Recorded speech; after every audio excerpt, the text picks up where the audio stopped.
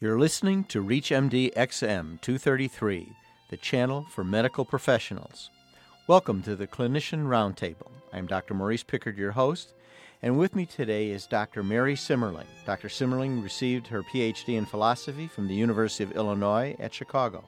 She is currently Director of Research Integrity at the University of Chicago, where she's also a senior fellow in the McLean Center for Clinical Medical Ethics and an associate in the Department of Surgery section of Transplantation. Thank you, Dr. Simmerling, for visiting with us today. Thank you, Dr. Pinkard. We're going to be talking mainly about some of the ethical issues that are involved in transplant surgery. Dr. Simmerling, could you just start off by telling us what's involved in getting a consent from a directed living donor? Most living organ donors in the United States are related to the people to whom they intend to give their organs. When the people who need to get transplants, the intended recipients of the organs, meet with their physicians, the physicians talk to the recipients about the possibility of getting an organ from a deceased donor, and normally also talk about the possibilities of getting an organ from a living donor if that's something that's possible for that patient. And that's when the discussion of living donors begins, and it's kind of when the recruitment of the living donor begins, because it's usually the person who is the intended recipient who approaches the family member about becoming an organ donor. How does autonomy enter into this kind of decision-making process? Well, this has been a very contentious part of transplantation, actually, living donor transplantation. So when we're talking about autonomy, we're talking about a person's ability to make a decision voluntarily, to act on their own behalf, and to make a decision for themselves in a way that isn't coerced or interfered with by anybody else.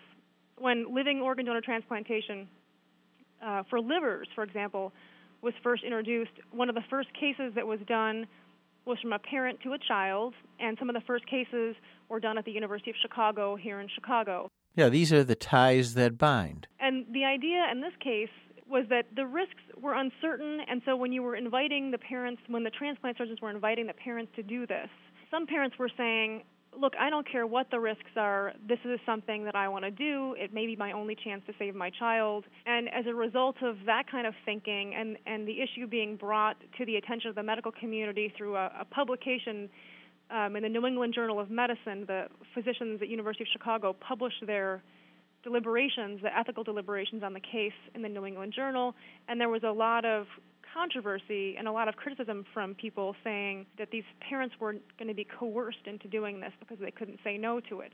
And this has been a problem that has kind of plagued transplantation, living donor transplantation, since the inception, and since it's been ongoing, it hasn't been solved yet. So is that really voluntary behavior when a parent does what you've just described? The idea is that there are certain essential elements of consent that has to be voluntary, it has to be informed, that people have to understand what they're getting into, and it's a very systematic process, and it's very rule-based. And one of the worries is that the consent process, as we have it established, the people in the medical community, doesn't match on to the way that actual donors appear to make decisions. So we have this big, elaborate process, and we have consent forms, and we have cooling-off periods, and all these procedures in place. And often what ends up happening is the donor learns about the procedure, the potential donor learns about the procedure from the person who needs the organ, and as soon as they hear about it, they decide right then and there that they're going to do it. So they've made their decision before they've been informed. They've already made up their mind. Well, that's one way of understanding it, is that they've made their decision before they've been informed. But another way of thinking about it might be that they haven't been fully informed, but that they're working with some operational knowledge that really is meaningful for them and really does inform their decision-making in very important ways. If you're just joining us, you're listening to ReachMD XM 233, the channel for medical professionals. I'm your host, Dr. Maurice Pickard, and our guest today is Dr. Mary Simmerling, an ethicist who, basically we are talking about the ethical issues of kidney and liver transplantation in both living and cadaver donors. Thank you again, Dr. Simmerling, for joining us. We talked about who can say no if you're related. How about taking the stance, who can say yes if you're unrelated? Right. So there are two problems that seem to be plaguing this area of living donor transplantation, and that is if you are related to the person to whom you want to give an organ, the worry is that you're kind of dragged around by your emotions and you can't think clearly and you couldn't say no. On the flip side, if you're a person who wants to become a living organ donor and you don't have any particular person to whom you're going to give the organ, if no one could say no because the stakes are so high emotionally and there's significant risk, or some significant risk, if you don't have that emotional bond to the intended recipient, the question is, why are you doing this at all? And so who would say yes to taking on these risks to themselves if they don't have that emotional connection to a particular recipient who they want to help? Exactly. And how does a surgeon deal with such a situation when it comes to him? Does he question it? After all, it's not only the family that's involved, the donor and the non-related donor, the physicians involved, the surgeons involved, and the institution that he represents is involved. Right. So there are a lot of different issues that these different people who are taking part in this would want to consider. One of the things that is important in the consent process for any kind of a donor is whether or not they are competent to make a decision. And so often when non-directed living donors come in to a transplant center or call a transplant center and say that they want to become a donor, they're interviewed about why they want to become a donor. Is there some connection they have to someone who needed a transplant, or is there some justification for them wanting to do this that shows they appreciate the risks and benefits and the potential outcomes? I see. So in a way, the donor has to be protected in many ways, and you've touched on a couple of them. Psychological assessment is certainly one. What would you say, and you mentioned cooling off period.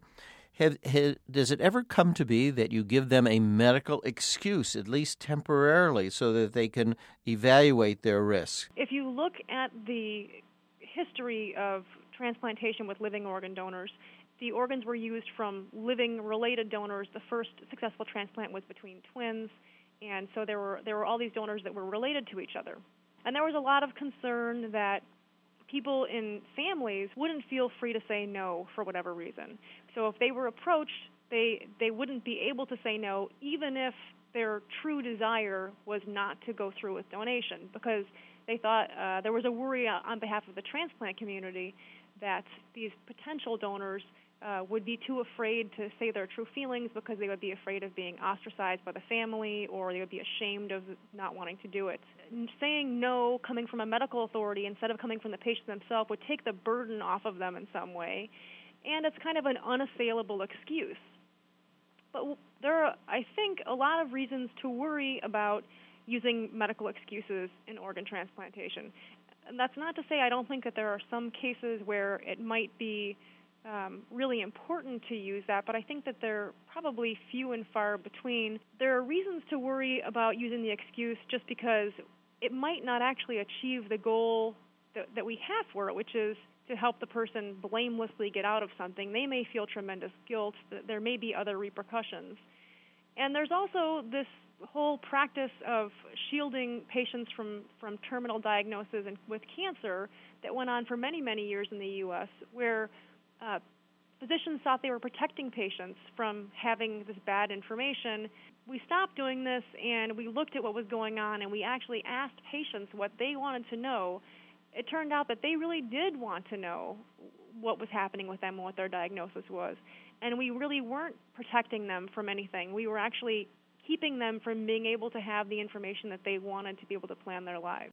You know, in closing, I'd like to ask you just one question. Do you think physicians themselves need some help in separating themselves from their own individual values? An example might be how you might respond to a single parent who wants to be a donor, or a man who wants to be a donor who is the only provider and has 6 children. I think that there are real practical issues that need to be taken into consideration for people who want to be living organ donors. It does require time off of work if you have a job. It does require hospitalization. It does require follow-up work. Sometimes people have to fly from where they live to the place where the transplant's being done, and they have to maybe need to bring some family with them. So it's not as though it's a small thing. There was a case recently that I heard about a donor whose case was written up in the paper, who had to take 2 months off from work. He was a liver donor, and he took 2 months off from work, and it was $14,000 in wages that he wasn't able to realize because he wasn't able to work because he was recovering from the procedure. I want to thank Dr. Mary Simmerling, who has been our guest, and we have been discussing renal transplantation, kidney transplantations, and the overlapping ethical issues that become involved. I'm Dr. Maurice Pickard. You've been listening to the Clinicians Roundtable on ReachMD XM233, the channel for medical professionals. For comments and questions, send your email to xm@reachmd.com. Thank you for listening.